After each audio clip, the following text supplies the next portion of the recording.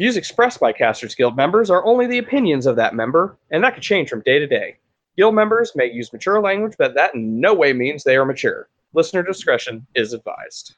Draw phase, standby phase, main phase 1, battle phase, main phase 2, end phase. Put in the right hands, these small pieces of cardstock can mean so much more. And that's the spell we're casting tonight on Casters Guild.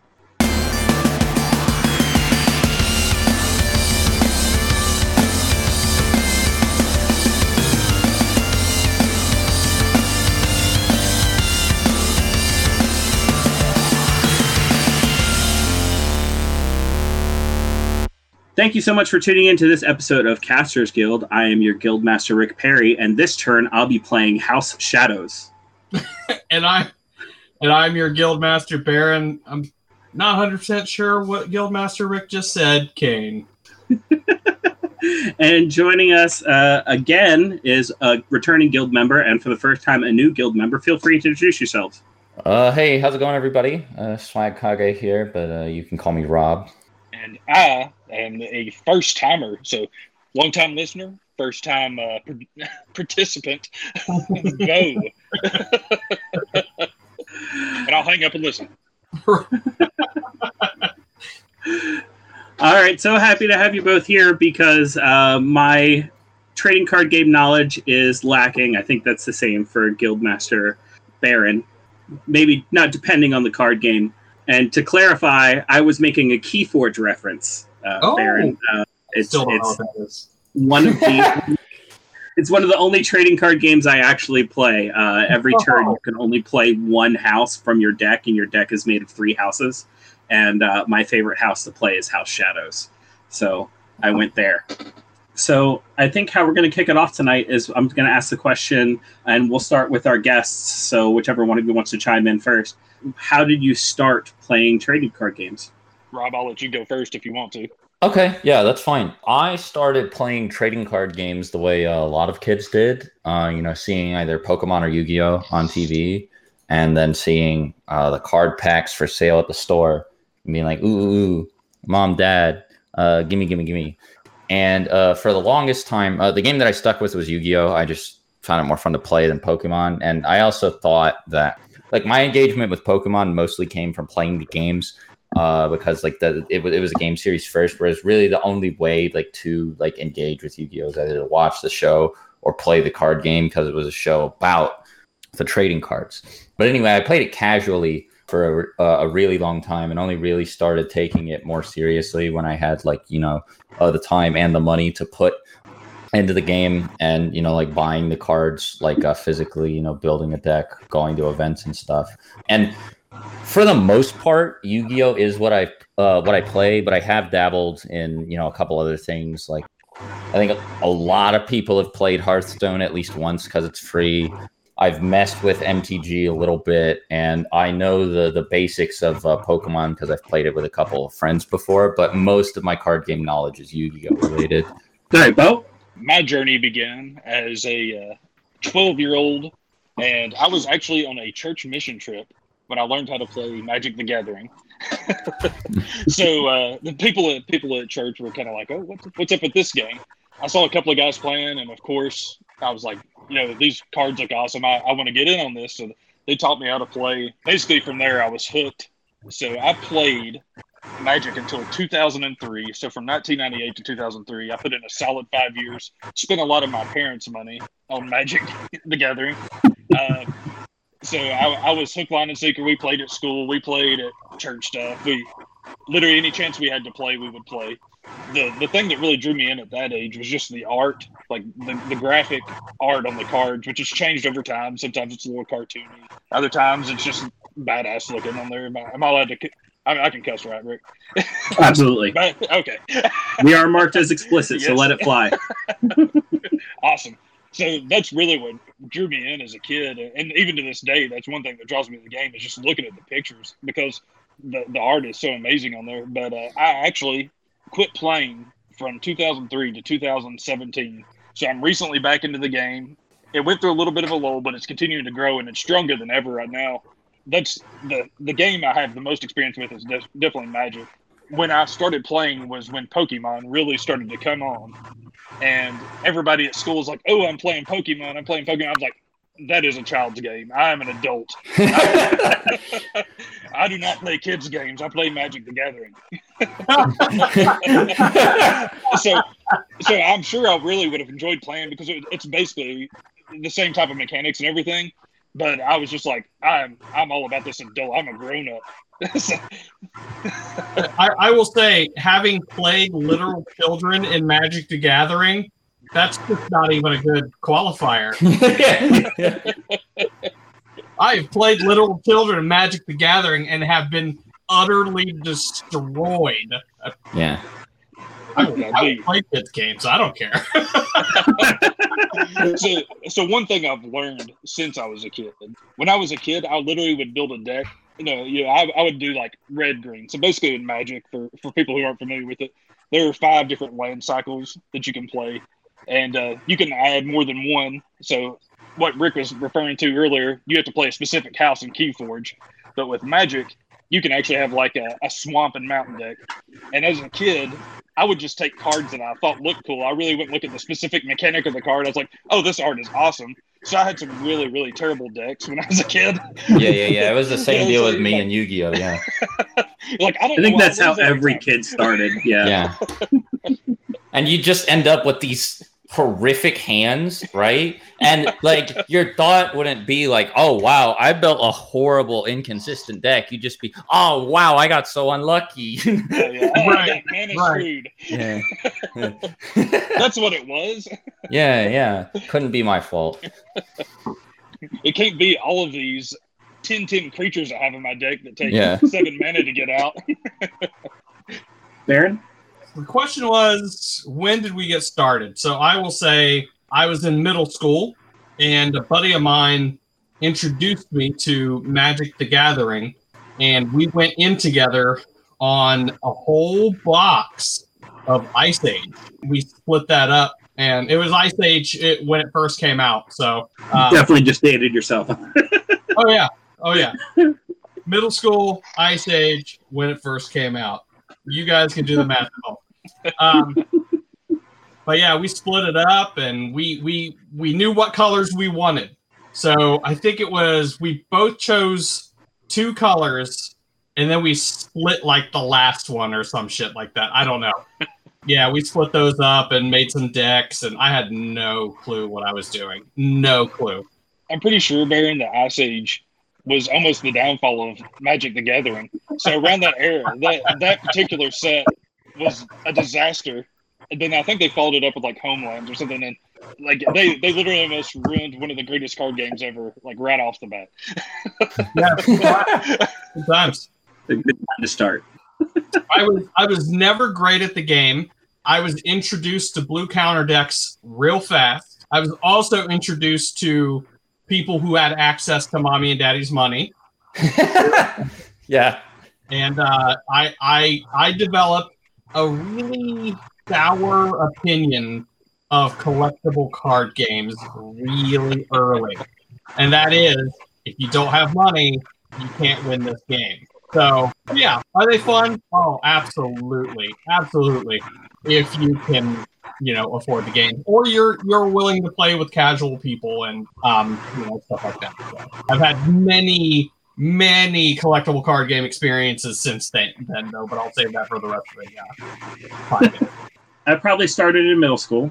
I started with Pokemon, and it was when Pokemon was still new. It was when the starter set still came with Machamp and Charmeleon. Of course, they didn't give you the Charizard in the starter set because it was like the rarest card in the original base set. But in base set 1, you couldn't really pay to win. Like there were so few cards and they were so easy to get, and some of the best decks in the game were pretty cheap at that point. You had like the Haymaker deck and the Purple Stall deck. And in my local card shop, I got pretty good after like my first year, because my first year, like I was just like, I'm just gonna play nothing but water Pokemon all the time. And in base set 1, water Pokemon kind of sucked. And that like you guys, I just played the cards I thought looked cool, and I didn't have enough energy in my deck, and I just didn't play it right. A couple years later, I got into Yu-Gi-Oh! And I played that, and I mostly switched over because of the pay-to-win thing that all trading card games fall into. And Pokemon, after the second and third set came out, it was very pay-to-win. Like, whoever had the most money had the best deck, and therefore won all the time. I switched over to Yu-Gi-Oh! Because of the anime, and I thought the anime was cool, and I was like, cool, I want to play Dark Magician, and so I did, and then I switched over to a quick little burn deck that was just quick and didn't have a single monster above 4 stars in it, so I could just play it as quickly as possible until, once again, a couple more sets came out. I think I stopped playing Yu-Gi-Oh! I don't know what set it was, but it was the last set I played was the one where they introduced monsters that could level up. So if you beat a monster with a monster, then like you could play the next level of that monster on top of it and allow it to level itself up. Oh yeah, I know what you're talking about, like the armed dragons and stuff. Yeah, right. Yeah, that's the last set I played. I've played Magic, like I could probably count on one hand the amount of times I've actually played the game of Magic, and most of the time it's been Commander. But most recently I've gotten into Keyforge because Keyforge is a game against the pay-to-win mechanic. Like, you literally can't pay to win Keyforge. It's impossible. So that was my beginning to current experience in a nutshell. Good So start. what are you guys thinking now? Oh, hold on. No, let me throw one more thing in there. For a very small period of time, Baron owned a game shop. And I went to his game shop, and he introduced me to something called Dice Masters, which was like a collectible dice game instead of a collectible card game, but you bought like boosters of dice. Yeah, but which it's was also cards too. Yeah, it did have cards. And I would have gotten really into that if I could have found anybody to play with. Like, that game was awesome. Mm-hmm. And there's a lot of really cool sets based off of a lot of really cool things. I've got like a bunch of dice based off of Spider-Man. They've got ones based off of Teenage Mutant Ninja Turtles and Dungeons and Dragons, and I think even Yu-Gi-Oh! And it's a super cool game, but I didn't really get too far into it just because once his game shop was in Ohio, and once I got back to Tennessee, I didn't find anybody playing it. So it was just like, oh, I guess it's just me. That's sometimes how it happens too. Mm-hmm. So what's everybody playing now? still Yu-Gi-Oh! How's So, the game changed? Man, modern Yu-Gi-Oh! Is so crazy. The best way I could like describe it there's like a lot of like similarities between like most collectible card games, right? Like Pokemon to Magic to Hearthstone to like even like the Dragon Ball Super card game. You know, there's like kind of like a language they like all use. There's like a general like feel that they all have and like a tempo that I think that the game designers want to make sure isn't like they want to make sure each game feels about like the same speed. But like Yu-Gi-Oh! Is like if you say those games are like Street Fighter, Mortal Kombat, or like King of Fighters, Yu-Gi-Oh! is like Marvel versus Capcom in comparison. It is so fast, so ridiculous, and so crazy. And you know, when you sit down and play it with your friends casually, you're like, oh, wow, this is really cool. And then like you see some people who are like really good at the game sit down and play, and you're like, what is going on? Like, was this game like play tested like ever? And like you find out, yeah, it's working exactly how it's intended. And I mean, like, I think a fair amount of people know Yu-Gi-Oh! For like the big, like modern Yu-Gi-Oh! I should say, for like the big, like 20-minute long combos that you can do. And I mean, that stuff is definitely like a little bit obnoxious, but it's not like all over the place. It's definitely not as like omnipresent as I think some people would lead you to believe. That's like the meme of Yu-Gi-Oh! Right? Is like the meme is modern Yu-Gi-Oh! Is just sitting down and watching the other person take their turn. But the deck that I play and I'm currently looking at for my my like last 15 games on online rank ladder, I have like a 100% win rate. Like I think I won my last 15 games all back to back, and my deck is summon a monster, slap a guy, cards, and pass. So it's definitely like you can play control decks instead of combo decks and get away with it and do like perfectly fine. But you know, when you get somebody who like sits down and summons like 300 monsters in a turn, it's like it's not, they did actually make a card specifically to address that though, called Nibiru the Primal Being. It's a card that you can activate during either player's turn. So even if you go second, you can activate it before you draw your first card. If your opponent summons 5 or more monsters on their turn, you can just tribute their whole field and give them a token with the same amount of attack as like all of their monsters that you just tributed combined. So they just sit on a big token, but with no effect. So it's usually really easy to get rid of it. So, it's not as like combo swarmed as it once was, but man, like for a while, like 2018, there were, I don't know if you guys know what FTKs are, like first turn kills where they like kill you or like win before you even get to play. But there were like 4 FTKs that were like consistent in 2018. That sucked. It was awful. But like aside from that, Yu-Gi-Oh's been fun. It's just like you definitely have to know what you're getting yourself into, and it takes a lot of work because the skill curve is super like weird and hard to adapt to. Now, Bo, you're mostly playing Magic now, right? Yeah, it's pretty much just strictly Magic. So obviously with the pandemic, there's not a lot of card shops open to play, people head to head. So paper Magic is still a thing. The secondary market's running wild as ever. For a little piece of cardboard to cost that much money is kind of insane. Yeah. But the Magic the Gathering Arena has actually released. So I know you had tried downloading it on mobile, Rick. I've been playing on an iPad, and it's really smooth on there. So anybody if you're wanting to get familiar with the game, it kind of walks you through a tutorial. If you've never played before, it kind of forces you to go through it when you first download it and play some matches on there. But basically, they just pair you up against random people, and you can play all day. If somebody's got an awesome deck, kind of like what Rob was talking about, you may lose in 2 minutes, or you could have a game drawn out over 35 minutes in there. So how's it changed from when like the time you stopped to like the current? Like is the meta of the game all that different? Absolutely. And so they literally have to ban cards left and right as soon as a new set comes out. So I guess they don't have enough time to do a lot of play testing or something, because to figure out the meta on there is crazy. Like there's some creatures that are so OP that they have to immediately pull them from the game, because if you're able to get that card out, you aren't going to lose. There was one. It was called Oko Thief of Crowns, and it was just the most ridiculous card ever. They pulled it immediately, but that's one thing they're good about. Once they realize something's broken, they'll pull it straight out of the game. And everybody that's invested all their money into it is just sitting with a card they can't play with. Yep. Baron, are you playing anything now as far as trading card games goes? I have 2 commander decks sitting on my shelf that I've played once. But I have them in case I have friends that would just like to play a game. And I'm like, well, if you want someone to beat, I've got some cards right here. Past that, like Bo brought up, the pandemic, it kind of makes it hard for, sitting down and playing paper cards. And I had a buddy that tried to get me into Arena, and I didn't. Look, the pandemic was rough, okay? Still is. I don't know if I have the spoon to jump onto a site to get my shit kicked in by 12-year-olds right now. I don't have yeah to do that right now. I can't do that to myself right now. It's kind of like Hearthstone.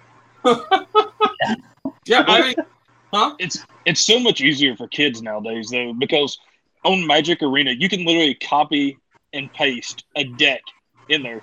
They don't have to do research. They don't have to figure out specific mechanics. Somebody's already done it for them. So all they have to do is copy and paste it. When I was a kid, I didn't have a clue what was going on. I got a booster box for my birthday of Mercadian Mask one year, and I literally pulled the best card from the set at that time when it came out, and it was a land card called Ridshadon Port.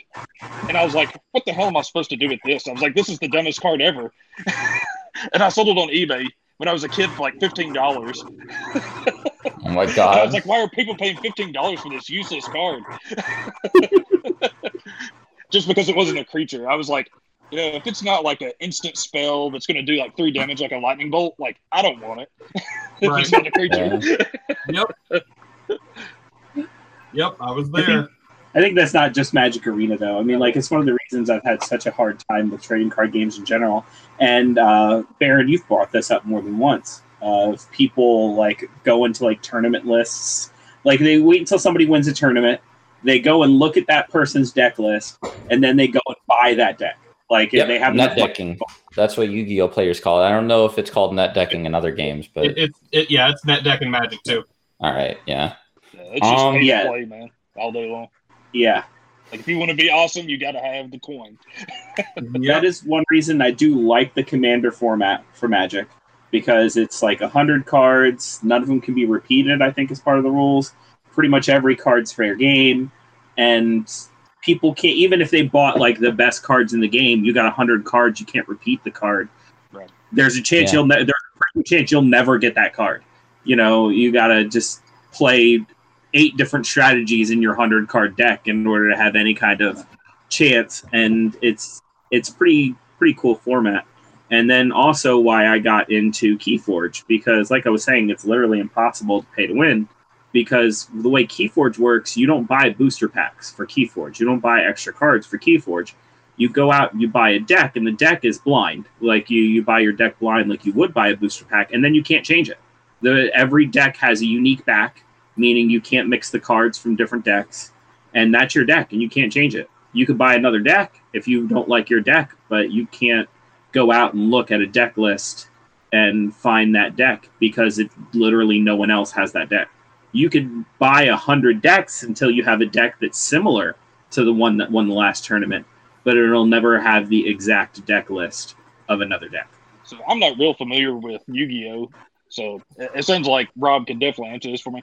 So with Commander, it's considered a singleton format. So like Rick said, you can only have one of each card in there. You can't duplicate anything. Do they do stuff like that with Yu-Gi-Oh! As well? Man, Yu-Gi-Oh! It's so frustrating because so set rotation is like one thing that, you know, it kind of defines a lot of card games, right? Like Magic, Pokemon, they rotate the old sets out so that you can't play old cards. But that's not the thing with Yu-Gi-Oh! And I think that they know that if set rotation was in Yu-Gi-Oh!, the game would kind of die immediately, because one of the reasons it's so popular is because of stuff like Blue Eyes, Dark Magician, whatever. So the card pool just always gets bigger.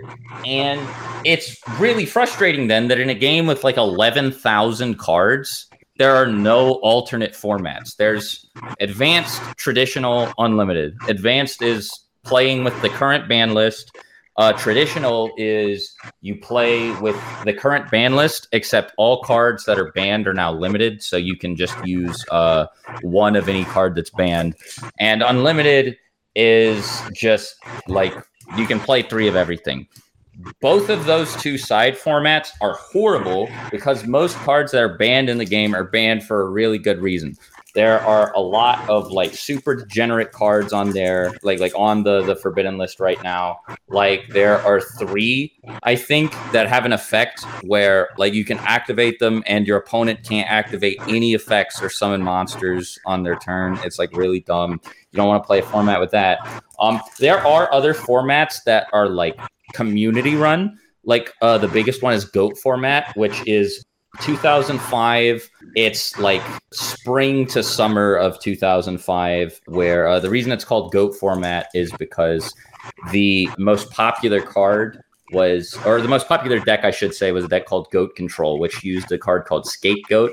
Joey played this in the anime, which just lets you summon 4 tokens, and then they would use a card called Metamorphosis, which Metamorphosis lets you tribute one of your monsters and then summon a monster from your fusion deck that's the same level as the monster you tributed. And Thousand Eyes Restrict was this crazy level 1 monster, because all the Scapegoat tokens for level 1 was this crazy level 1 monster that could like suck up other monsters and gain their attack points and get them off the field. All of the other monsters on the field couldn't attack while it was on the field. So it's like Goat Control is just fun because like it allows you to play a bunch of like old cool cards like Pot of Greed and Graceful Charity that like everybody's familiar with. It's a lot slower than the modern game. You can get away with playing cards like, you know, like Jinzo.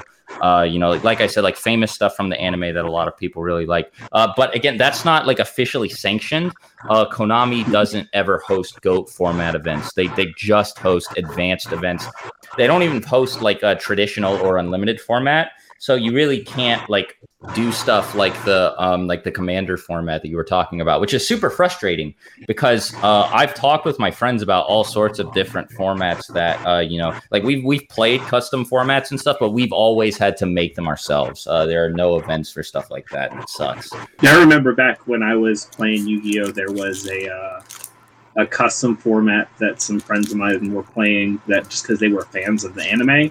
Yeah, there was like a format where like there was a run of the anime where a bunch of the cards had special abilities that weren't written on the cards. Yeah, like the 4-masked beast or whatever could attack 4 times or something like that, and things like that. Things that would like make sense based on like the card's name, but weren't actually written on the cards. And they literally would watch the anime and write down all the extra abilities that all these that's awesome. had, and they would play that format. That would fuck me up. Yeah. Do you know how pissed I would be if I didn't know what was going on? You're just making stuff up. Yeah, you're coming at this as like a Magic player too. Like in my head, I've got Magic on the brain. Hearing that, it like turned something viscerally in me. No. See, as a Yu-Gi-Oh player, that's also awful for me too because it was an awful format. Yeah.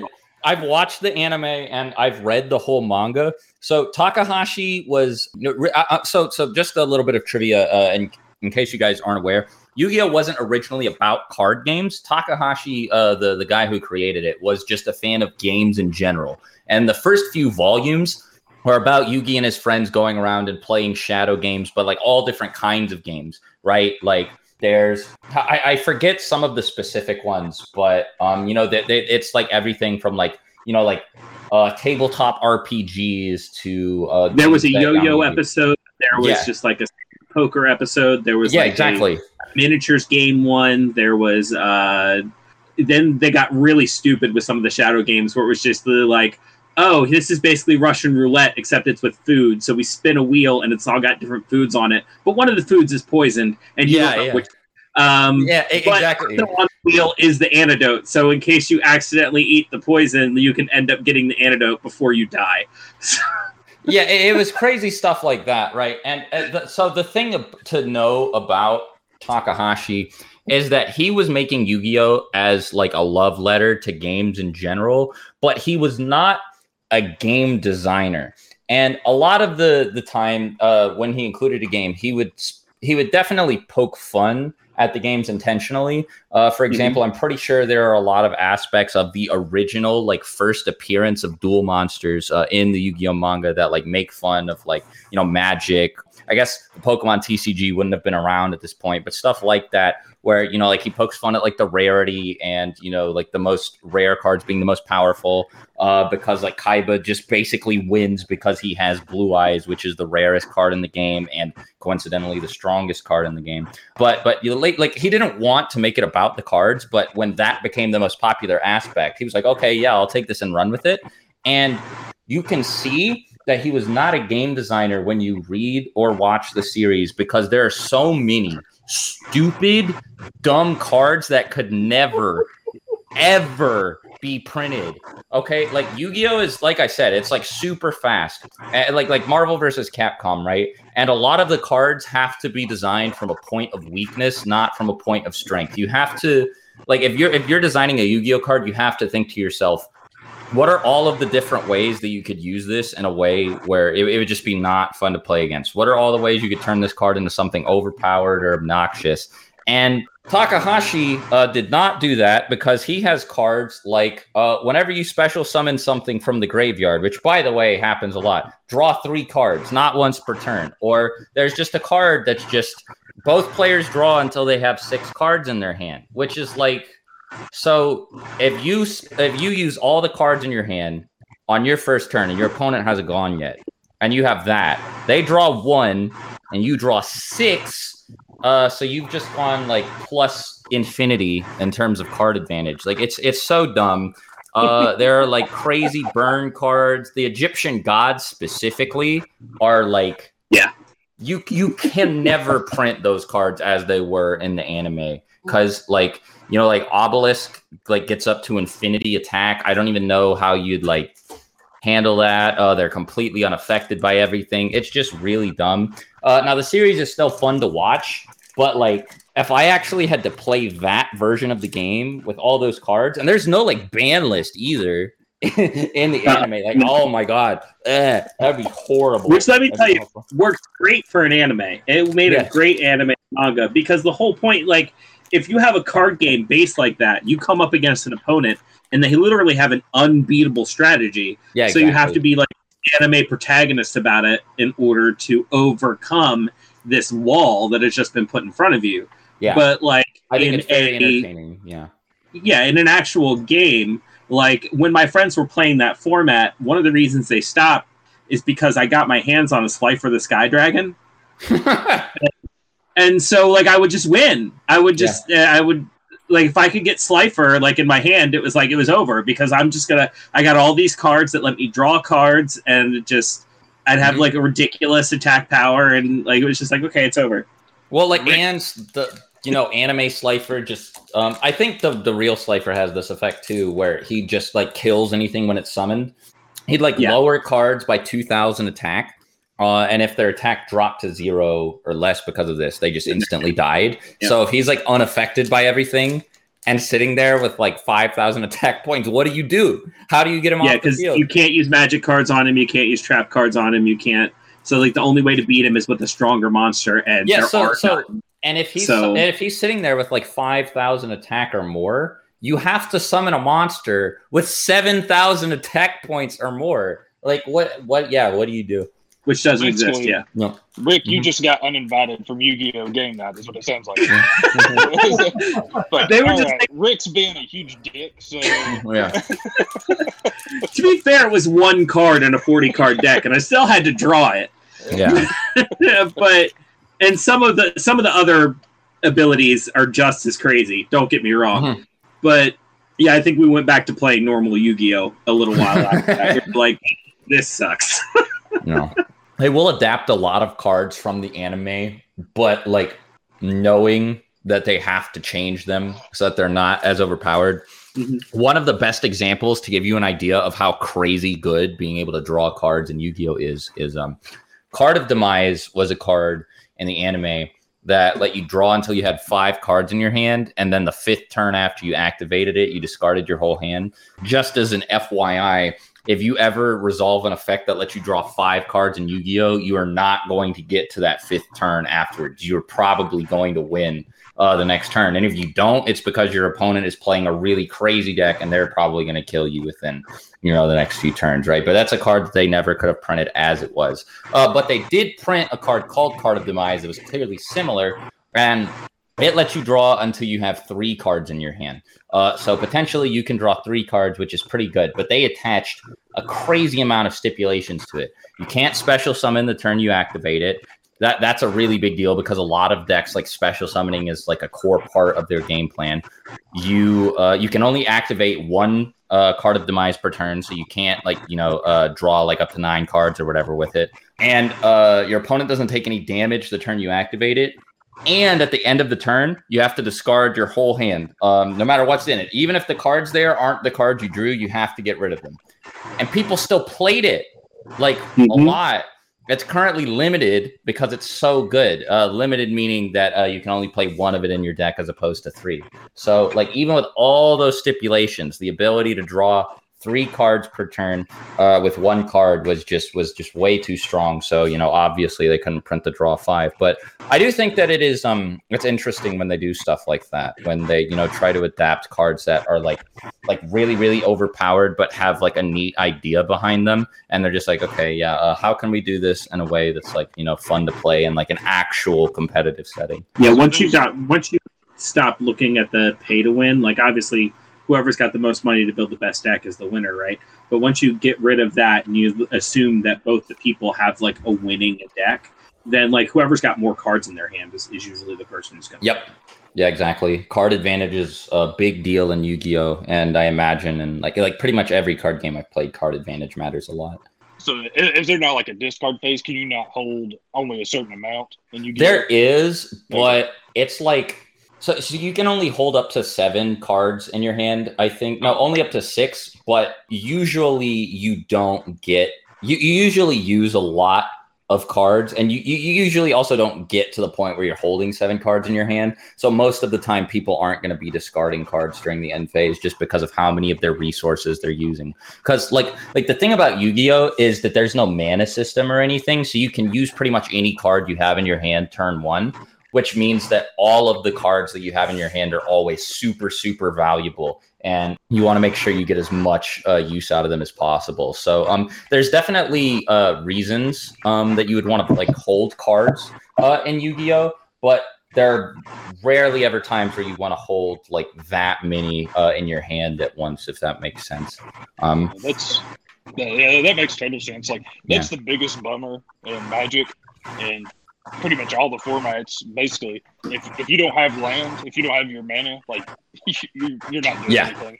So that's why a lot of people are moving towards the game. I haven't played it yet, but I looked at it. It's called Flesh and Blood, and basically it eliminates that too, where you can't get mana screwed, because it's literally the worst way to lose. Like with Magic, like I've never played in like really competitive tournaments or anything with it. So it's always been for fun for me. So it's one of the only games I can play and get my ass beat, and I'm still happy that I'm playing. Yeah. Like, with Monopoly, like I want to flip the table over, but or just any other game in general. But like you can take a lot of it as learning experience. It helps you tinker with your decks. It makes you go back. There's been so many times I've been playing on Arena where I'm like, oh my god, if I would have just played this card first this last turn, like I could have beat this person. Yeah, I think that Yu-Gi-Oh is the same. It definitely depends on the format. Because there are some formats where losing just sucks in Yu-Gi-Oh! And it feels bad. And you're like, this wasn't my fault. It was just because, they drew a really good hand. But there are other super interactive back and forth formats in Yu-Gi-Oh! Some formats that I've played have been like the most skill-intensive gameplay like I've ever, like the amount of decisions that you have to make and the short amount of time that you have to make them and like the amount of like game awareness that you have to have. It was like so high, and it felt really good to be constantly improving at the game and getting to a point where I could be aware of all of those things. Again, it depends though, because there's some Yu-Gi-Oh formats where it's just like you do your combo and then you win if your opponent doesn't have any way to disrupt you or break your board at the end. But like like peak Yu-Gi-Oh when it's really at its best. Yeah, I get what you mean. Like even when I would lose, I wouldn't even be that mad because I would just be having so much fun playing and going back and forth and taking mental notes and being like, oh, I could have done this here, or I could have done that here. And like when you are able to get past the like financial barrier that a lot of card games have, and you're able to just like play the game and focus on like the actual like gameplay aspect of it. Yeah, it's great, and it can be super magical. No pun intended. Well, that's one thing. Magic actually came out in the last couple of years, and it's gained a ton of popularity. It's a format called Pauper, where you can only play. So it's also a singleton format, kind of like Commander, where you can only play one of each card. Yeah. But essentially, you can only use common cards. That's awesome. So that takes so obviously it's built the price up on a few commons that are kind of overpowered, but at the same time, it's very affordable for people to play. Because some of the decks, like if you want a really competitive deck, you're paying upwards of like $700 to $1,000 just to get all the cards. Like the normal person just doesn't have that kind of money to invest in something like that for something that you're playing for fun. Yeah, exactly. I guess if you like to win money, like I would never go to a tournament and be able to win money. The thing that sucks about Yu-Gi-Oh is it's kind of similar price point wise to Magic, except there's no prize support aside from just more Yu-Gi-Oh cards. So you're really paying just because you like playing the game a lot. Now, to be fair, the cards generally do retain their value unless they're super broken and they get immediately banned. But usually the cards do retain their value for long enough that you can buy them. And then if you hold on to them for a little while, like if you're like market savvy, then you can sell them and make enough money back to buy, the next deck that's really good or whatever. But you do have to be pretty good at the game and pretty like into the metagame and the market. So I agree with you. Most people aren't really going to be able to be playing at like that level. So stuff like that is really cool. There have been like Yu-Gi-Oh like streamers and YouTubers who have hosted common only tournaments. Which and like the really neat thing about that is they're on like online platforms where all of the cards are technically free. So it's really just to see what you could do with stuff like that. I've never been to like an in-paper comment only tournament, but yeah, stuff like that is really fun, and it also forces you to be a lot more creative because like your options are so limited, and like the kind of card synergies that you normally take for granted and like expect just don't exist anymore. So some cards that used to be really good are just like not anymore. And it's super neat. And again, I wish Yu-Gi-Oh had more officially like sanctioned formats like that, but it doesn't. And if it did, I think it would be a lot more popular, but oh well, I can only hope, I guess. When I was running my game shop, we had several common only tournaments. That's awesome. Because we had a lot of kids coming in, and these kids can't compete with these adults that were coming in and spending hundreds of dollars a week on cards. Not even just at my shop; they would go to other shops and buy rares and ultra rares, and basically we had people building the net decks, and it was insane. So for these kids, you never dealt in singles, right? Huh? You never dealt in singles, right? A little bit. It wasn't like didn't get huge into it, but when I opened stuff and I got valuable cards, hell yeah, I put those in my shelf and sell them. Okay, yeah.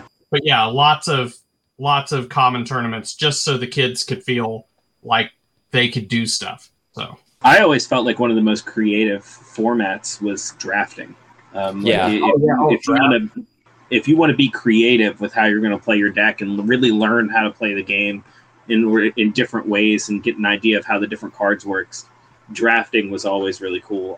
The only paper draft I was ever a part of was Pokemon. Like I remember when the Fossil set came out, which I think was like the second set Pokemon. Me, my dad, and my stepbrother all went to a couple of drafts and would draft Pokemon, which was pretty neat. It's one of the ways we got a lot of our collection up. And when I did play Hearthstone, I think the only way I would play it regularly was on draft. The only Pokemon that I've actually sat down and played, like sanctioned at a tournament, was a draft. I entered a Mega Trainer, and I actually won with like no prior Pokemon experience, which was pretty funny. But yeah, it was a lot of fun, just like looking at the cards, taking them at face value, and like with no really competitive meta knowledge, trying to figure out what I could do to beat everybody else. And yeah, I agree. Stuff like that is like super cool. And I mean, obviously it's like expensive because you have to buy all the packs specifically to build the deck. But that aside, yeah, like it's just great. And every time you do draft like sealed play, it's never the same thing twice. So like even if you only have like the bare like basic like minimum knowledge of how a game works, pretty much anybody can play like sealed play, right? And I think that's the best part about it. Yeah, I would agree. I mean, doing a draft format is probably one of the fairest ways. Like if you were actually going to play for some type of prize, because it kind of eliminates that whole pay to play thing from that specific night when you sit down to play. And so essentially it's kind of luck of the draw there. So of course, if you have familiarity with the set and how you want to formulate a deck, that gives you a little bit of an advantage. At the same time, if you're doing one where you're basically pulling a card and passing the pack, then it's up in the air. Anybody could win. Yeah, that's what's fun about that type of format. So I think we need to take some time to talk about Hearthstone, because Hearthstone might be, other than Magic the Gathering, one of the biggest trading card games available right now. And I want to blame its popularity on the pandemic, but I can't, because it was way popular way before the pandemic started. Does anybody have any ideas on what made Hearthstone so popular? World of Warcraft? Yeah, I was about to say Blizzard made it, so that probably has something to do with it. I think Hearthstone really, really started to blow up actually around the time that Overwatch was getting popular too, because I mean, Overwatch was such a big game. Granted, it had a lot of console popularity as well, but I mean, we can't pretend like that was where all of the player base was, or even where most of the player base was. A lot of people played Overwatch on PC. And the thing about doing that is whenever you opened up Battle.net, you'd see all the other stuff like StarCraft, World of Warcraft, and of course Hearthstone just sitting there looking at you. And when Hearthstone's a pretty simple looking game, and it's also free to play, and it doesn't take that much storage space up on your computer, you can kind of see why a lot of people might look at that and be like, well, I'm already in Battle.net to play myself some Overwatch or WoW or whatever. Maybe let's give it a try. And then they tell their friends about it and, yada, yada, yada, right? It's like, I also think it helps that Battle.net is a super small launcher, and it's not the thing about launchers, right, is I don't know how much people kept up with the whole Epic Games Store thing, but a lot of people really didn't like that Epic Games was trying to make a Steam-like store because everybody likes Steam, and chances are they didn't think it was going to be as nice as Steam. But Battle.net was just very small. It was clearly only for Blizzard's own stuff. It's not a big window when you open it. It's not intrusive or anything. So I don't think people had a problem with installing it, just to play Hearthstone. It wasn't like installing basically a second Steam that's not Steam to play stuff like Tony Hawk or whatever, like you have to do at the Epic Games Store. So, I think there are a lot of reasons why. It was also simple. It also went mobile. You could just download. Yeah, exactly. Into mobile, if you had a Android tablet or an iPad, and eventually it became so it could go on phones too. Once phones got a little bit more powerful. Yeah. And I mean, it makes a lot of sense that it was popular because it was tied to Warcraft. But the reason that didn't occur to me when I first asked the question is because I had a lot of friends who played Hearthstone who never played Warcraft or pretty much any other Blizzard games for that matter. But Hearthstone got so popular that they were playing it too. Yeah, that's what I think it was, because I don't think Hearthstone. I think it's a good game, but I don't think it would have blown up the way it did if it had been published by somebody else. Well, it's just like Gwent. Yeah, I mean, pretty much exactly the same thing. Actually, plenty of people who don't even play The Witcher play Gwent. So yeah, I get what you mean. Yep, it's like if people who played the Witcher game, saw Gwent come along, and they were like, "Oh, I'm going to give it a try." And then the TV show came out. We became more aware of it, and then even then, the word of those people went to other people, and it just got super popular. I mean, I know there's still people that don't know what it is, but Witcher isn't World of Warcraft. Yeah. Yep. But yeah, and then, like I said, I can't blame it on the pandemic, but you do have to say, a lot of people who did want to play a trading card game during this pandemic, because you can't get sit down. You were saying, a lot of people have been playing on Magic Arena and stuff like that. A lot of people were playing Hearthstone just because they could. It definitely helped. It definitely helped it a lot. I mean, again, just like Gwent. And you know what? Here's a perfect example. Hearthstone was popular before the pandemic. Mm-hmm. Gwent wasn't. It was doing okay, but it didn't really start getting popular until the pandemic hit. And that could just be coincidence. It could be other things attributed. The TV show came out before the pandemic hit, so, you can't use that. So, I mean, could have been anything, but coincidence kind of throws in that, maybe the pandemic might have had something to do with it. A lot of people got into Yu-Gi-Oh! During the pandemic as well. I mean, really, a lot of stuff just got popular, right? This extends beyond card games, like TV shows and stuff. Like, I watched all The Sopranos during the pandemic, for example. So, That's a heck of a one to catch up on. Yeah, I know, right? Yeah, Amazon's really making out like a bandit all the way around, isn't it? Yeah. Uh-huh. Yeah. All the way around. Wow. So, I mean, I definitely think that, Hearthstone doesn't owe its success to the pandemic. Obviously, I think it got more popular during the pandemic, but I think it's just... And of course, I think it helps that it's just a well-made game too. It's just simple. It's easy to pick up. The animations are pretty and nice.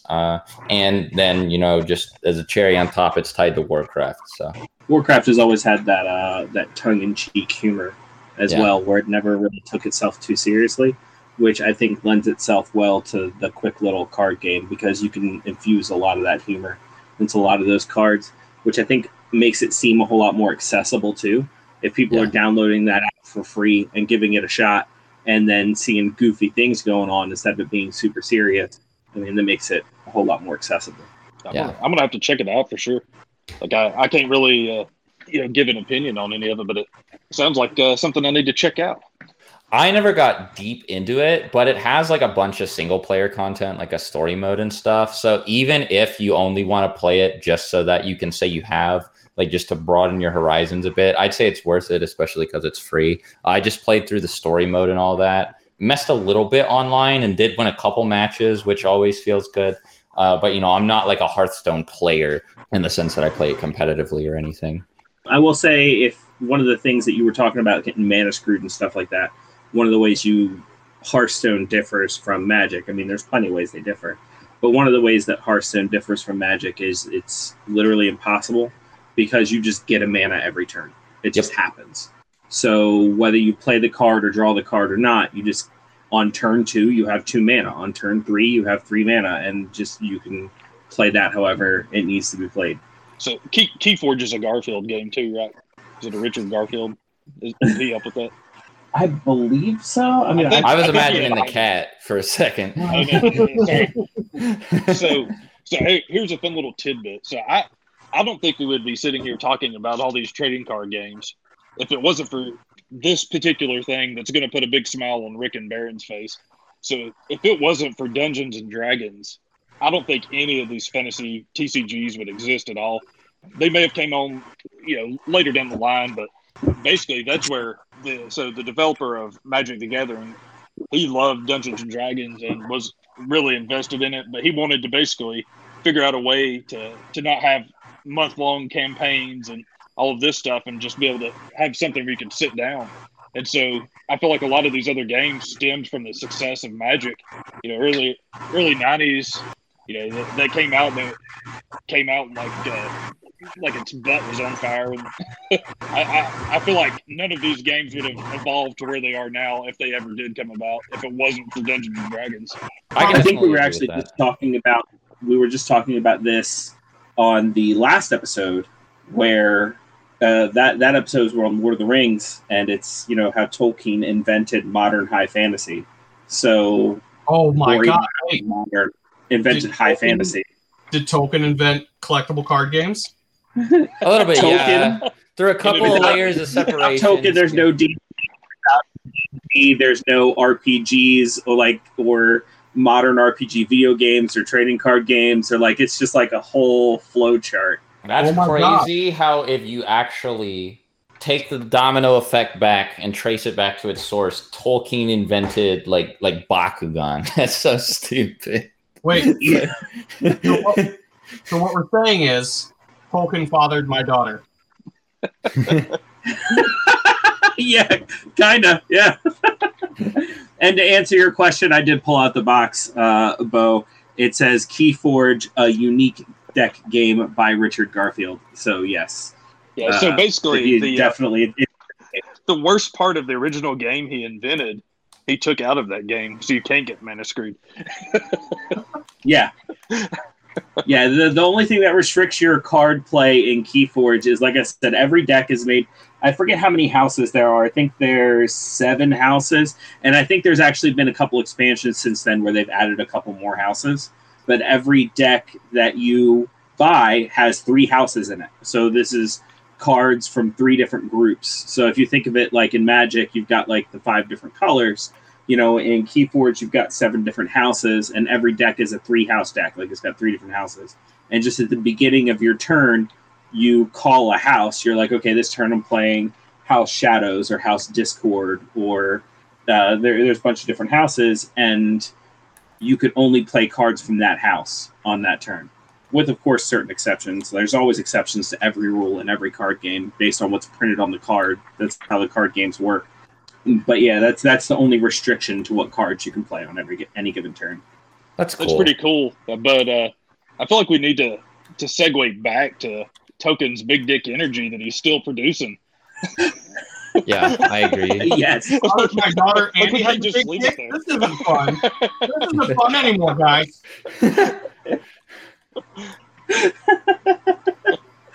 Tolkien's great. True, I mean, he's responsible for so much stuff. Yeah. Like I said, we talked about it last week. I was like, if I'm going to talk about Tolkien, because like my knowledge of the Lord of the Rings wasn't huge. I was like, but one thing I do know is a lot of the things I do like, Tolkien is either directly or indirectly responsible for. Because I like me some Final Fantasy that traces its origins back to D&D, which trace its origins back to Tolkien. So yeah, like he's great. Fathered a lot of cool stuff. Yeah, absolutely.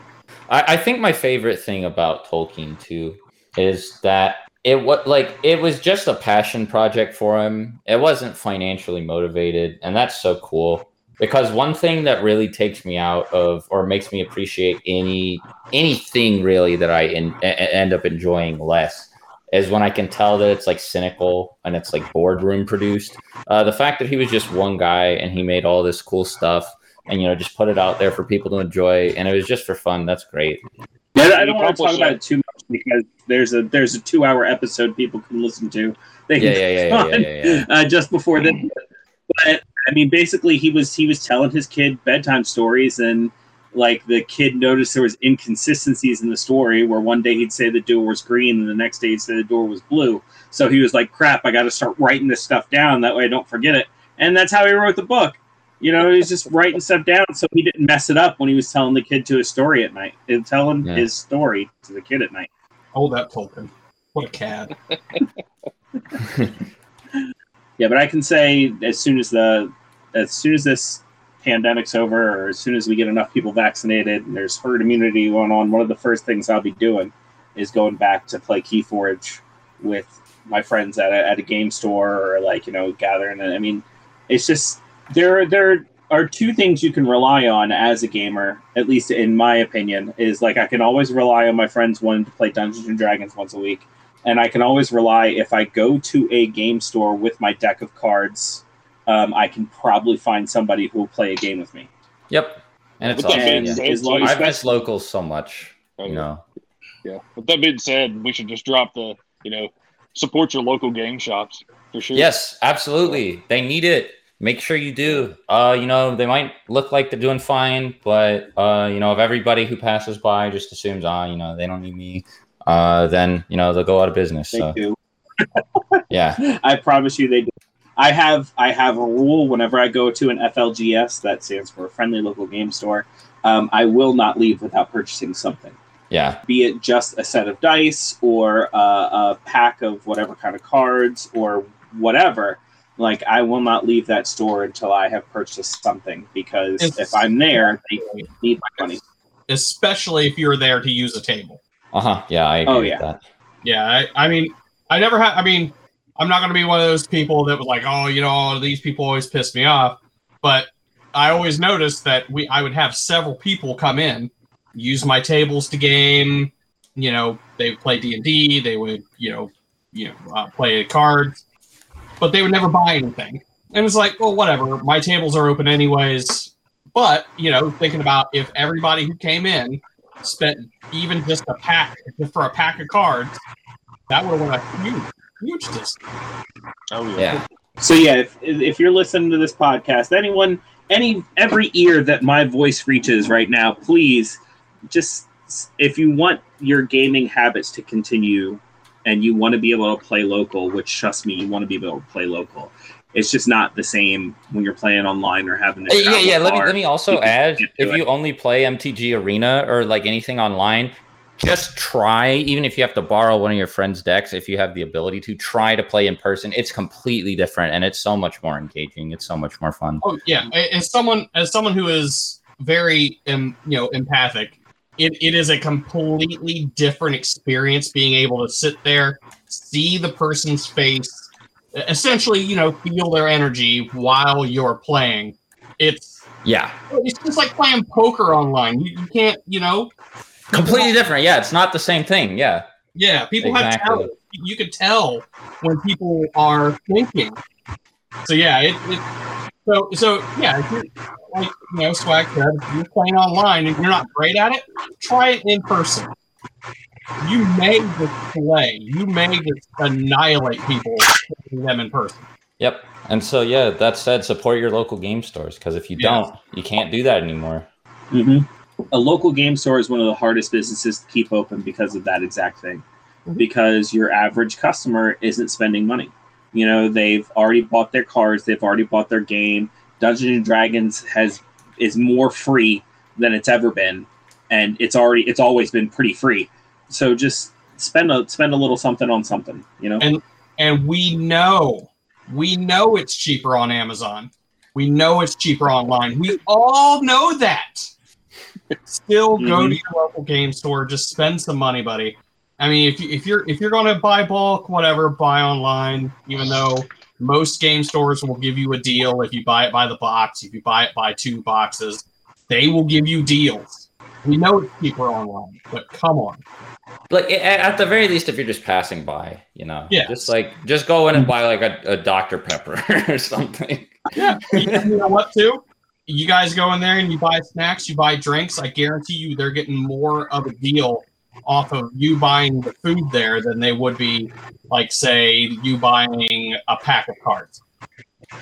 Yeah, that profit margin is higher on those things. Yeah. Yeah, and also, if you're interested in playing any of these games, if you were to go into LGS, I know we're in a different time right now, but once everything opens back up, like, if you see a group of people playing games, I guarantee you, if you don't know what they're playing and you want to learn, every single person there will be willing to show you how to play the game. Somebody will sit down with you for hours and show you how to play the game. I would love to teach someone how to play Yu-Gi-Oh! Yeah, that sounds awesome. Yeah, I will say that it can be for different reasons. You know, some of us, you know, want more people to play with. Some of us like passing on that knowledge. Be warned, some of them want someone to stomp into the ground and shit talk you while you're bleeding under the table. Yeah. Somebody wants you to come to the next draft and then take all your cards. But they will teach you. There will be a lesson learned. I will say, like, I'd love to 100% just announce that the age of gatekeeping is over.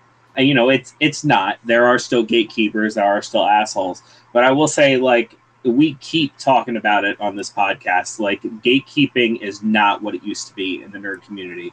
Like, there are not people standing at the door, like, checking your knowledge before you get in anymore. Like, the door is wide open. Please come in.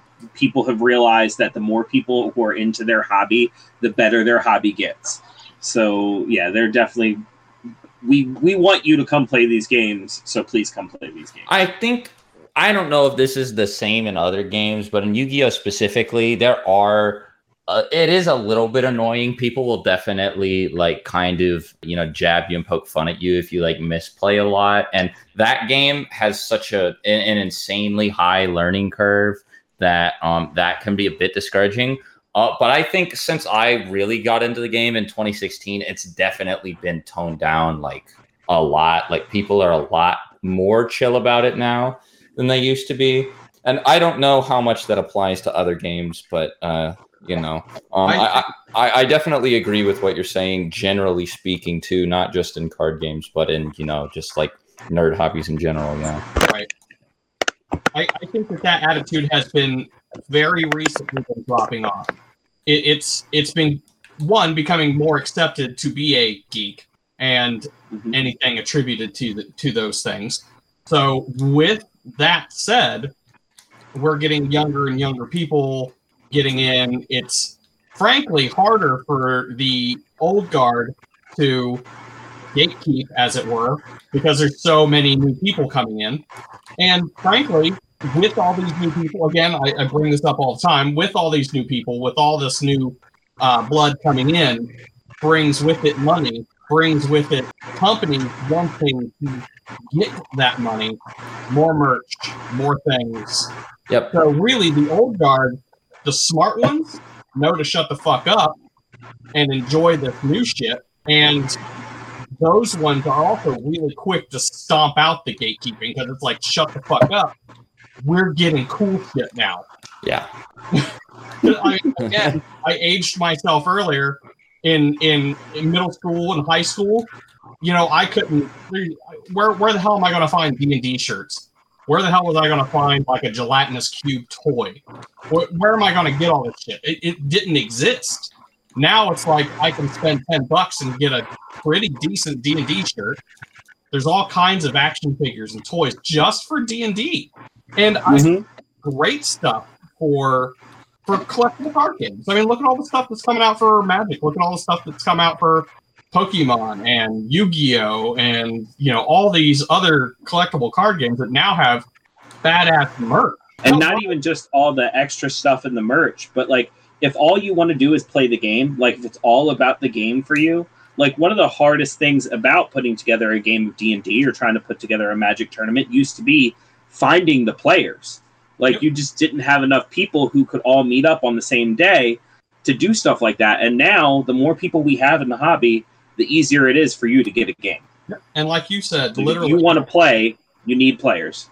You can walk into a game store right now and probably find somebody that would play a card game with you. I'd also like to say that one of my groups of friends, the group of friends that I'm actually the closest with right now, I met the two people who introduced me to the rest of them at a Yu-Gi-Oh! Locals. So, I mean, like, yeah, it's just, it's really cool to have, it's really good to just make sure that everybody's, down to earth. I don't think anybody really needs to hear this. I doubt that, anybody listening is just sitting there crossing their arms like, no, I only want vetted people playing Magic with me. But, just in case. Just in case. That person, they're most likely not fans of our podcast by this point. Yeah, they turned this episode off like an hour ago. Yep. Yeah, that's the great thing about TCGs, though. It's just the camaraderie. You could literally sit down next to somebody you've never met in your life, but you already have something in common that you can talk about. Yeah, exactly. And that's the joy of the games because, I might be getting my ass stomped in, but at the same time, I'm meeting a new person, talking about stuff that we both mutually like. Yeah. So that's the great thing about the game. It just brings people together. Mm-hmm. It's that open mutual interest. You don't have to interview somebody to figure out what they're into. You know what they're into. It's right there in front of them. But we like the same thing. How do you know? You got the cards out. Oh, yeah. We're literally playing the game that we like. Yeah. I don't even know what I'm doing here right now. What is this? Somebody's like, oh wait, you like Yu-Gi-Oh, and you just snap out of it. Wait, no, and you leave. Yeah. Now that was some kid's grandpa that had to come and fill in the 8th slot so that we could have a full tournament. but the cool thing, a lot of the time, people will have they'll be carrying stuff with them that is indicative of other interests. It doesn't even have to be something obvious like a shirt or a jacket.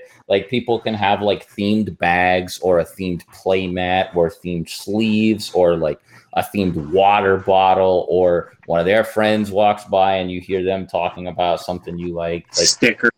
Yeah. All of that stuff. And so it's really, really easy to make friends in a setting like this because, I'm pretty sure, everybody can safely agree nobody's only interest is the trading card game that they play. Right. So, you're bound to find some other overlap there and maybe run into your future best friend. And I think that that's really cool. Mm-hmm. Well, and then even then, let's just say there's not. Bo was saying that D&D just isn't his thing. If I was to sit across from the table with him and play Magic with him, I would make that automatic assumption that, hey, you know what? You probably play D&D because you play Magic, which would honestly strike up a conversation, and we would probably talk about. Yeah, you're right. Yeah. All of a sudden, I'm sitting at your D&D table the next week. It wouldn't be the first time that's happened. I'm not even going to lie. Oh, don't. So I'm not going to say too much, but Rick and I work at a common place, and I've literally seen Rick get people working with him. Some random person walks in and he's like, hey. That's do you awesome. like Dungeons and Dragons? And now the tattoo is definitely going to help now. Oh yeah, the tattoo has started so many D&D conversations. Like it used to be like I'd wear like just like a little D20 necklace or something like that, and like somebody would notice it, and people would either assume I played Magic or assume I played D&D because apparently D20s are used a lot in Magic for life counters. Yeah. So like there were some people who straight up come up and ask me, "Oh, what color do you play?" And I'd be like, what? That's always really awkward. Yeah, like when somebody thinks like that, like something like they think that you're like saying something that you're not, and then like they act like, and you feel like really stupid. You're like, yeah, oh, like am I just out of it or what? Yeah. And they'd be like, "Oh, you play Magic, right?" And I'd be like, "Oh, I've played Magic like a couple of times. When I do, I play Black. I'm sorry." But I was like, "No, I wear this for D&D." But like, yeah, that's used to start a lot of conversations. And now the tattoo, it's like, "Oh, that's a dragon and that's a D20." Like I know exactly what you do. And I'm not going to say I take advantage of it, but I do work in a sales position, and like when people like me, they do tend to buy more things. So, but anyway, Rick's getting a lot of interest from older women over that tattoo as well. So that's true. I'm like 78-year-old women. They're like, "Ooh, I like that tattoo." Let me take a wild guess though. It's the tattoo and the hair. No, it might be, but what they always ask is about the text. Like I have like for those who have not seen my tattoo because we are in audio format, I have a great big paragraph of draconic text across my forearm, and like everyone's always interested in what it says or you know what it is, what language it is. It's definitely a conversation starter. Yeah. I think it's a Bible verse. Them old ladies coming up to you, needing a young man, getting them ready for the end.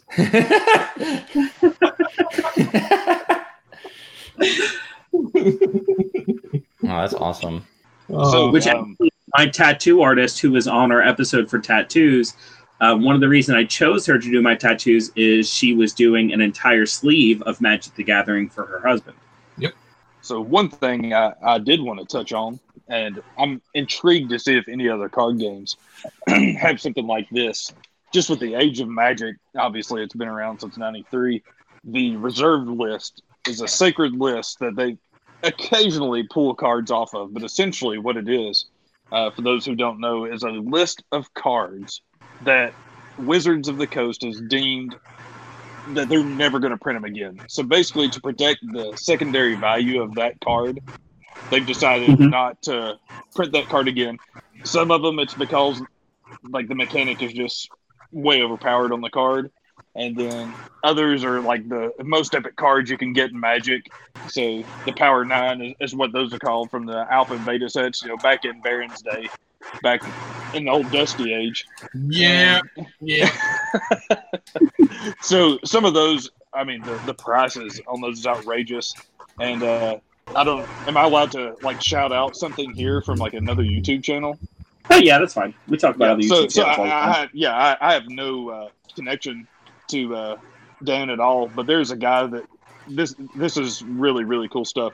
He has a YouTube channel called Open Boosters, and when he was younger, he has a bunch of unopened packs of cards that he just never opened. His dad actually hid them from him at one point in his life, and he basically gave them back to him like 8 years ago or so. And he goes in and opens up these old packs from like 1993 and just gets Is that epic the guy who pulls. ended up because he opened the Black Lotus? He's opened at least 2 on there that I know of. Yeah, like it was just like a really old pack that never got opened, and he opened a Black Lotus. Yeah, he's opened at least 2 on it. Yeah, and he's opened a lot of other epic stuff on there. So with the Power 9, you've got all the Moxes. There's like a Mox Ruby, Mox Emerald, and basically each one is tied to Swamp, Mountain. So it's just color formatted, and then some of the other big cards there are going to be like Time Walk, Time Twister, and Ancestral Recall. I'm pretty sure you opened up an Ancestral Recall on there as well. But I mean, those are awesome cards. And just watching somebody open it up, like you actually get that adrenaline rush. Like when you see them, you're like, oh my god. Oh yeah, so, I was doing I was helping a buddy go through his cards. Now, this dude used to own his own business. It was super successful. So he would just spend money on things, just whatever. So he had a shit ton of Magic cards, and he wanted to sell some, so he wanted me to go through them and see. So I'm going through them. I'm seeing some really good cards, and then like I flipped through one of his binders, and it was like, is that a dual land? Yeah. I'm like, flipped it, and then it was like a whole page of dual lands. I'm like, what the fuck? Yeah, I was just gonna go donate these at the local Goodwill. Oh my You're God. actually sitting on a gold mine. Yeah. Yeah. I was like, what the fuck, man? So it's like he obviously bought somebody's collection, is what it was. So he spent some money to get them. But even then, it had been maybe at that point, maybe 18 years since he bought them. So it's like, oh my God, man. He got him for penny dollar. It's probably somebody just getting rid of their collection. Mm-hmm. Yep. So yeah. I have a really fun little saga with one expensive Yu-Gi-Oh card that I had. So when I was a kid, we already talked about how I didn't really know what I was doing in terms of deck building. So I just had all these dragons shoved into a deck together. No rhyme or reason. I needed to get 3 Blue Eyes so that I could. And by the way, summoning Blue Eyes Ultimate Dragon, which is what my game plan was here when I was scouring for Blue Eyes White Dragons, was never it wasn't good at all, even a little bit. Way too many turns for what it is. Well, it's not that. It's so in order to summon that fusion monster, you need the 3 Blue Eyes and polymerization, and in order to do that, that means you have to use 4 cards to get 1. And the Blue Eyes Ultimate Dragon is strong, but it doesn't have any protection. So they could flip up a trap hole and it would just immediately die, or a mirror force or whatever, right? So it wasn't worth it. But I, as a kid, thought it was cool. I also didn't realize how easy it was to get a hold of Blue Eyes. So I didn't know that you could just get them from a structure deck. So I would go around my locals just, looking for stuff that I wanted to get. And I found this one guy. So I had a Metal Raiders Black Skull Dragon. Metal Raiders being the second set of the game, and Black Skull Dragon being one of the priciest cards from that set. And actually, I can go ahead and look up Black Skull Dragon value real quick here.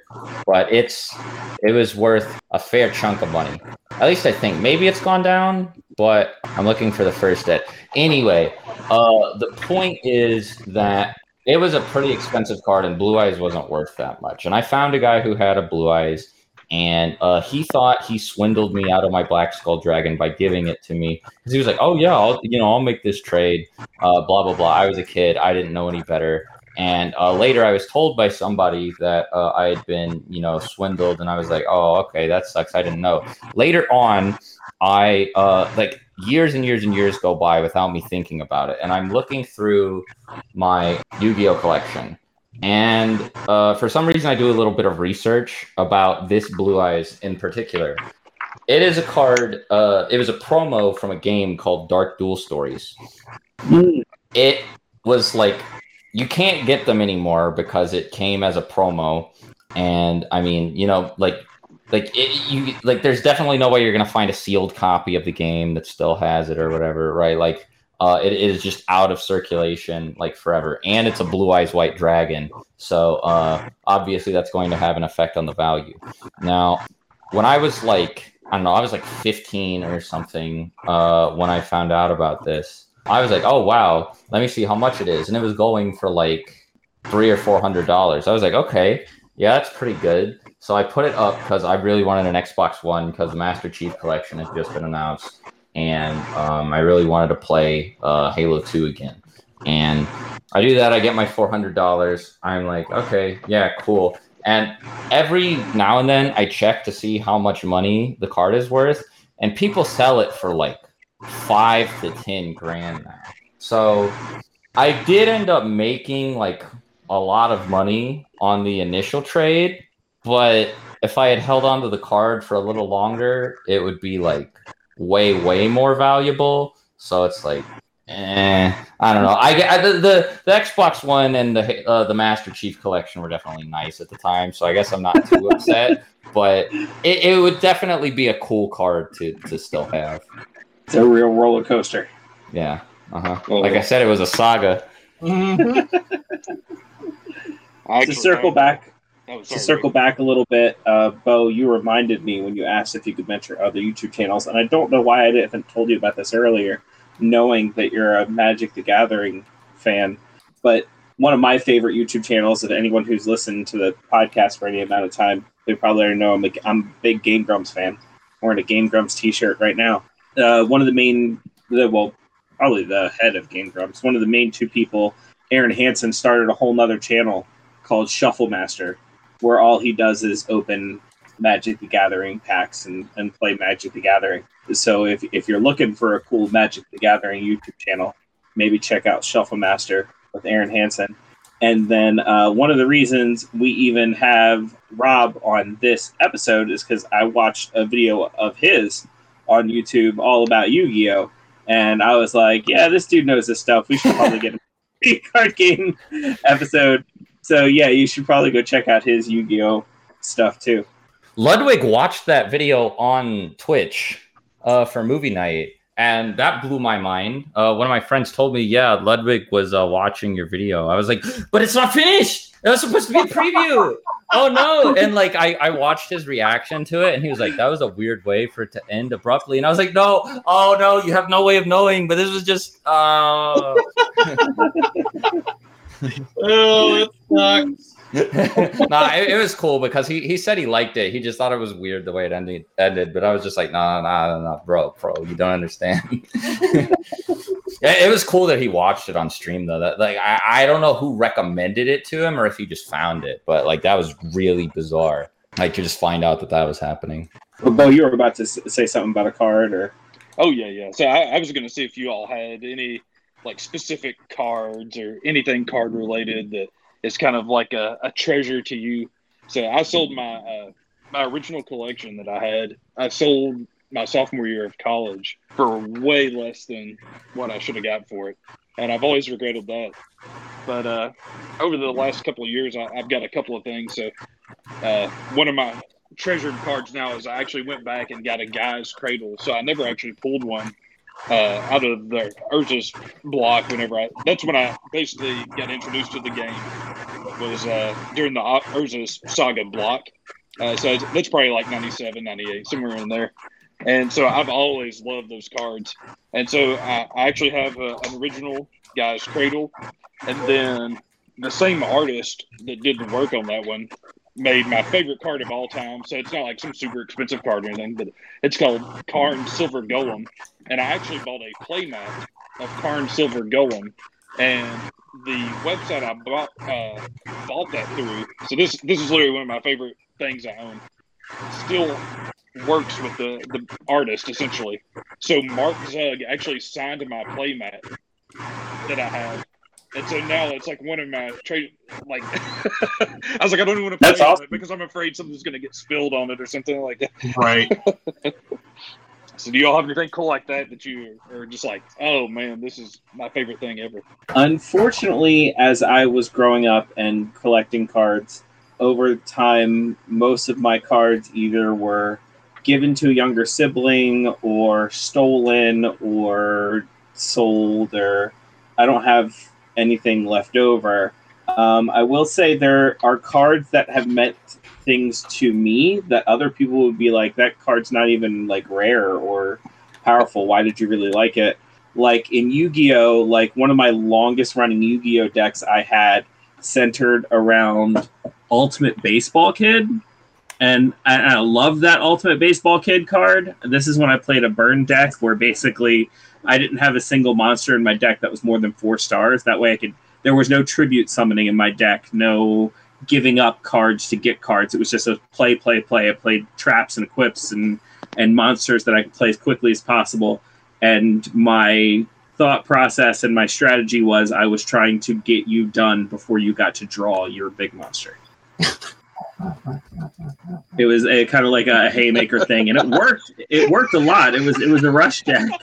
Oh my god, Rick! Just think about what you said.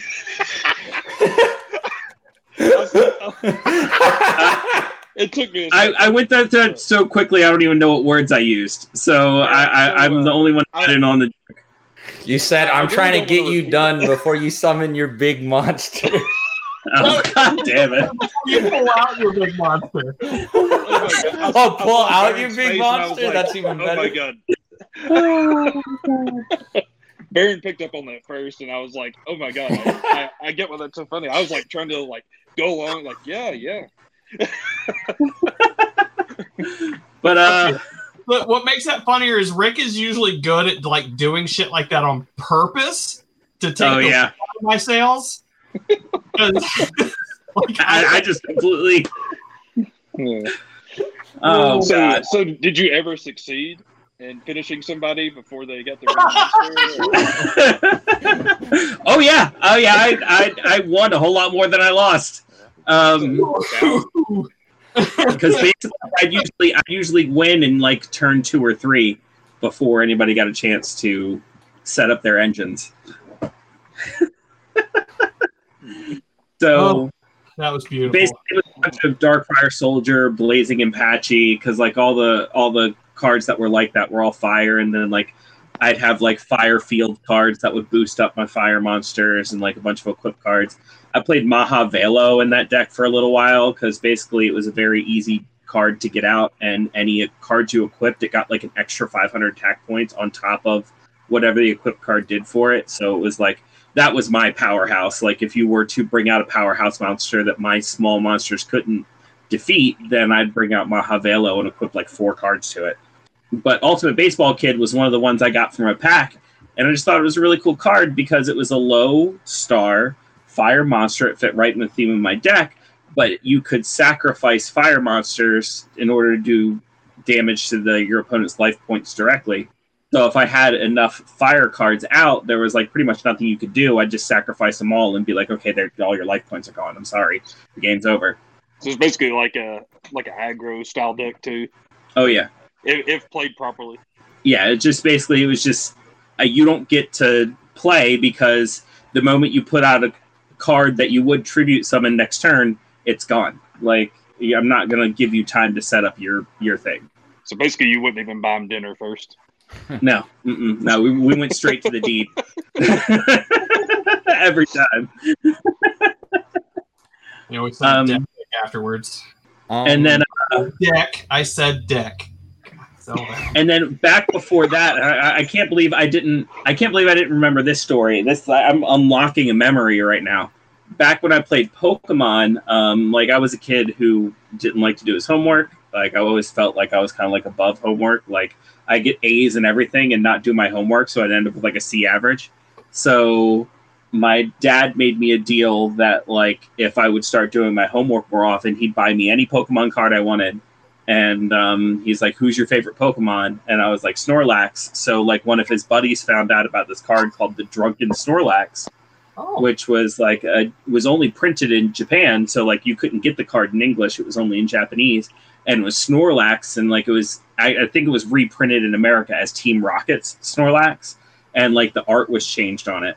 But in the original Japanese art, it was Snorlax just lying on his back and like he was surrounded by beer cans. And like the implication was he had drunk himself unconscious.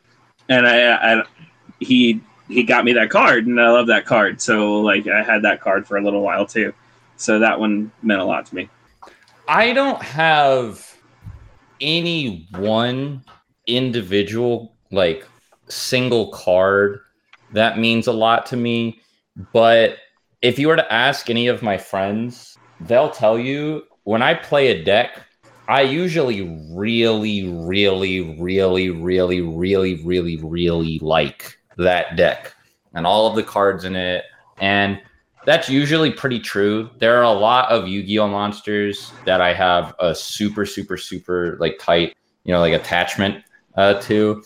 Not like just like thinking about like not just cards, but like fictional characters in general. Some of these cards, like I legit like evoke like more strong feelings from me than like some of my favorite like fictional characters or scenes or whatever, right? Like I like them more than I like certain characters I grew up with as a kid that I really liked. And I mean, like it's all for one reason or another. Sometimes I think the artwork is cool. Sometimes I think that the deck is just really fun to play. But I do think that it's pretty fascinating just how much I've grown to like a lot of these cards. Like I said, there are a lot of them. There isn't really one that I can point to that I like the most.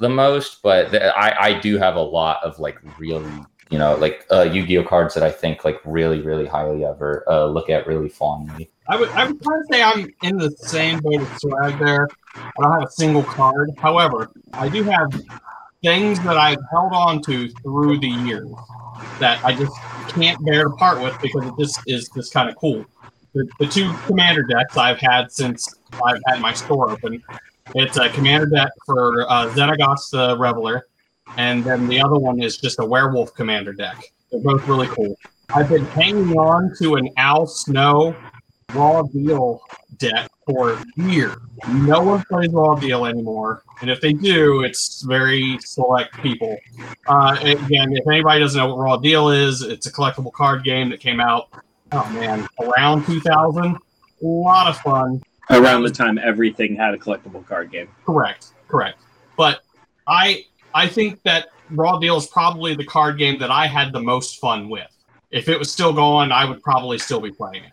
And then I also have a box. And when I say box, I mean it's a cardboard box that just has a bunch of Rage the Apocalypse cards. I've never learned how to play it.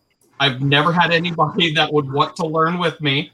But I have a shit ton of these cards that I could probably make a couple of decks with that I just have chilling in my house right now. It's based off of a tabletop RPG called Werewolf the Apocalypse. This card game has been out since the 90s. I've had these cards since the 90s, and I love the tabletop RPG. I don't know if I like the card game, but I'm sure it might be kind of amusing.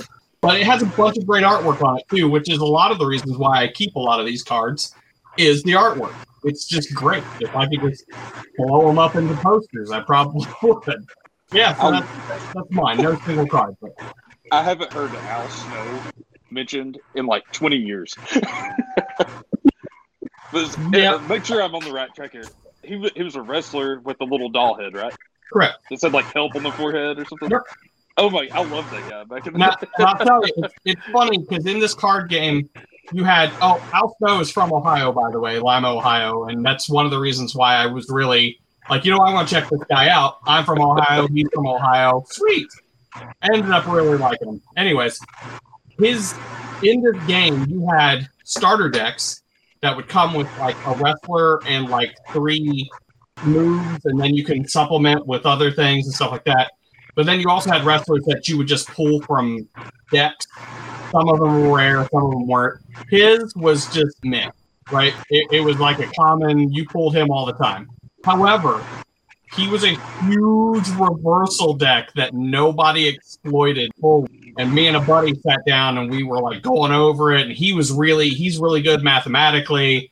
And me, I'm just like, I just want to do cool stuff, and I want to keep the spirit of things. And so we figured it out. And basically, if you have 3 different moves: submission, a grapple, and a strike. But then you also have like finishing moves, trademark moves. Anyways, with Al Snow, if you discard a card, you can reverse any card of that type that you discarded. So we just had all the cards. All the different types of cards. Usually you had grapple decks or submission decks. No, I was everything. And oh man, it was great. Just great. But you can even reversals with a reversal if you discarded it. So, celebrities like Al Snow have probably been asked to sign just about everything. But if you brought him that card, he'd probably think that was one of the coolest things somebody asked him to sign. I was real pissed. I went to a show in Louisville, Kentucky, and it was a horror convention. Was not expecting to see Al Snow at a horror convention, but it was also like there was a comic book convention kind of thing going on too. But I'll be damned if I didn't see his ass there. I'm like, God damn it. So he was in a movie, like a little B movie, and I was like, you know what? I'm going to buy this fucking movie. I'm going to have him sign it. So yeah. Now I gotta take this deck everywhere I go now, just in case he's there. Because he might be, you know. Yeah. You're gonna go into like a Denny's, and Al Snow's just gonna be sitting there and like, "Excuse me, sir, can you sign this deck of cards?" Who was it you ran into at a Barnes and Noble? It was Al Snow. Oh, that was Al Snow as well? Yeah. So wait, you've met him twice, and you haven't had? I wouldn't approach him at the Barnes and Noble. Yeah. I wouldn't. Was he in the adult section? Well, he was there looking at maps and stuff, and I was like, okay, this dude he's doing something. I'm not gonna fucking bother him. So, yeah, I'm one of those fans. I'm like, I don't want to bother him. Oh yeah. So you've run into him twice and still haven't gotten your Al Snow card signed. Correct. That's awesome. That's so funny. What if you approached him at the Barnes and Noble and just like body slammed your ass right in the middle of the store? That would be a story. Yeah, that would be awesome. He'd like pick me up and like, no. Go over to the young adult section. He just carries me over. Now you can and go. Fuck you, Twilight. Everybody's on their phones right now Googling Al Snow. Like, who the hell is this Al Snow guy?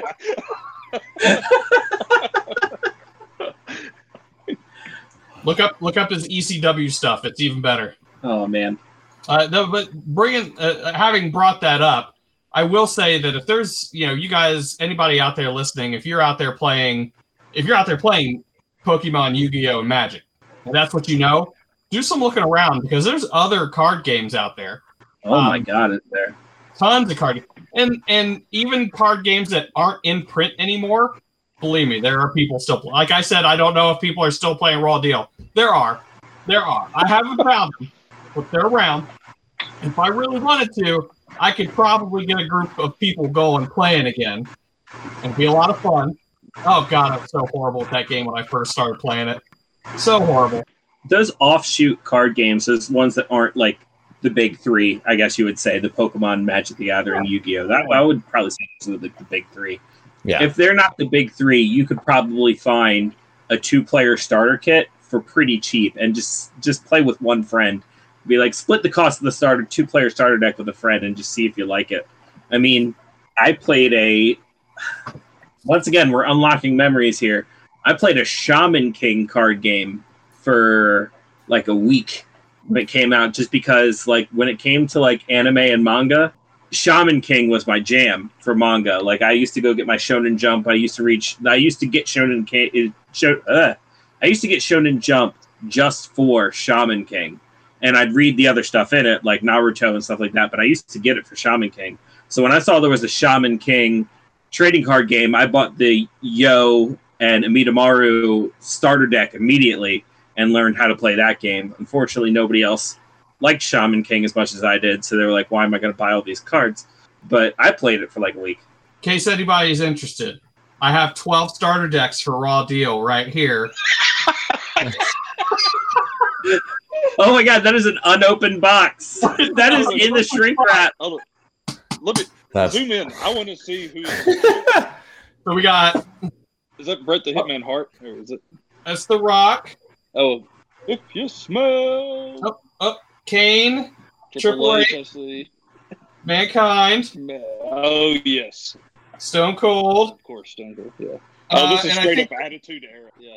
Oh yeah. Oh yeah. Dude, I don't want to tease something that won't happen, but I think you opening that box of cards would be something really cool to happen for the Casters Guild YouTube channel. Well, I will say this: it's just starter decks, so it's uniform. You're going to get the same shit every time. Okay, but still, I think that'd be. Now, if I could find a box of boosters somewhere, that would be great. The greatest troll job ever would be if somebody's listening to this and then they sold you a box of boosters of all Al Snow cards.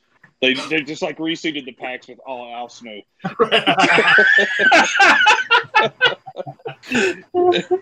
Hey, it's more shit for him to sign, that motherfucker. Keep Or popping if up. Al Snow is listening to this and he sends you a signed card. You could probably get Right. like an 8x10 of him shirtless. I mean, like, Right. he's like, this guy might be my biggest fan. He'll send me the signed card. Be like, now quit following me around town. I've noticed you in the white cargo van and the binoculars.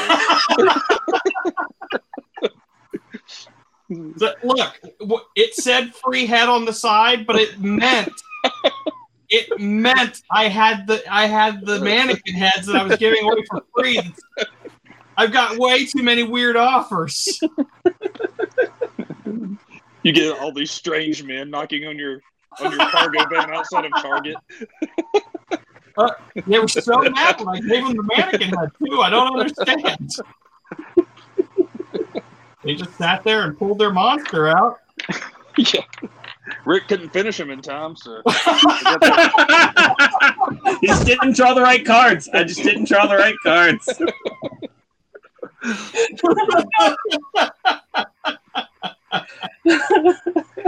Oh, man. yeah, All right, Rick, you're not living that one down. No. I'm not. And you know what, too, though? It's only because you didn't catch it, and it was beautiful. We don't have moments like that anymore where someone just No. lets something out like that and just doesn't realize it. It's like, it was like you let gold just trickle down that stream. I was like, oh, I saw it. It's great. The best thing is he didn't even realize what he said either. He was like, I can't even recall what I said. I was just trying to get the story out as quickly as possible. I was like, all right, what words did I use that just... Well, in case you ever want to know what you said exactly, you can check our Twitter feed. I feel a t-shirt coming on. Oh, yeah. That'll be on the t-shirt. Knock him down before they even get their big monster out. Yeah.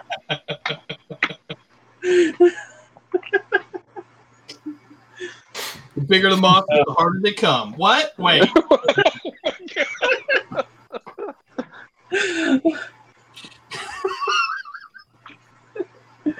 Hey, before we wrap this thing up, anybody got any guild decrees they want to throw out? None particularly. I'm sure I'll find one eventually. I can't think of one off the top of my head. I'm going to say I probably shouldn't. Yeah, I've got something on my mind, but Guild decree, Guildmaster Rick Perry is taking on all big monsters.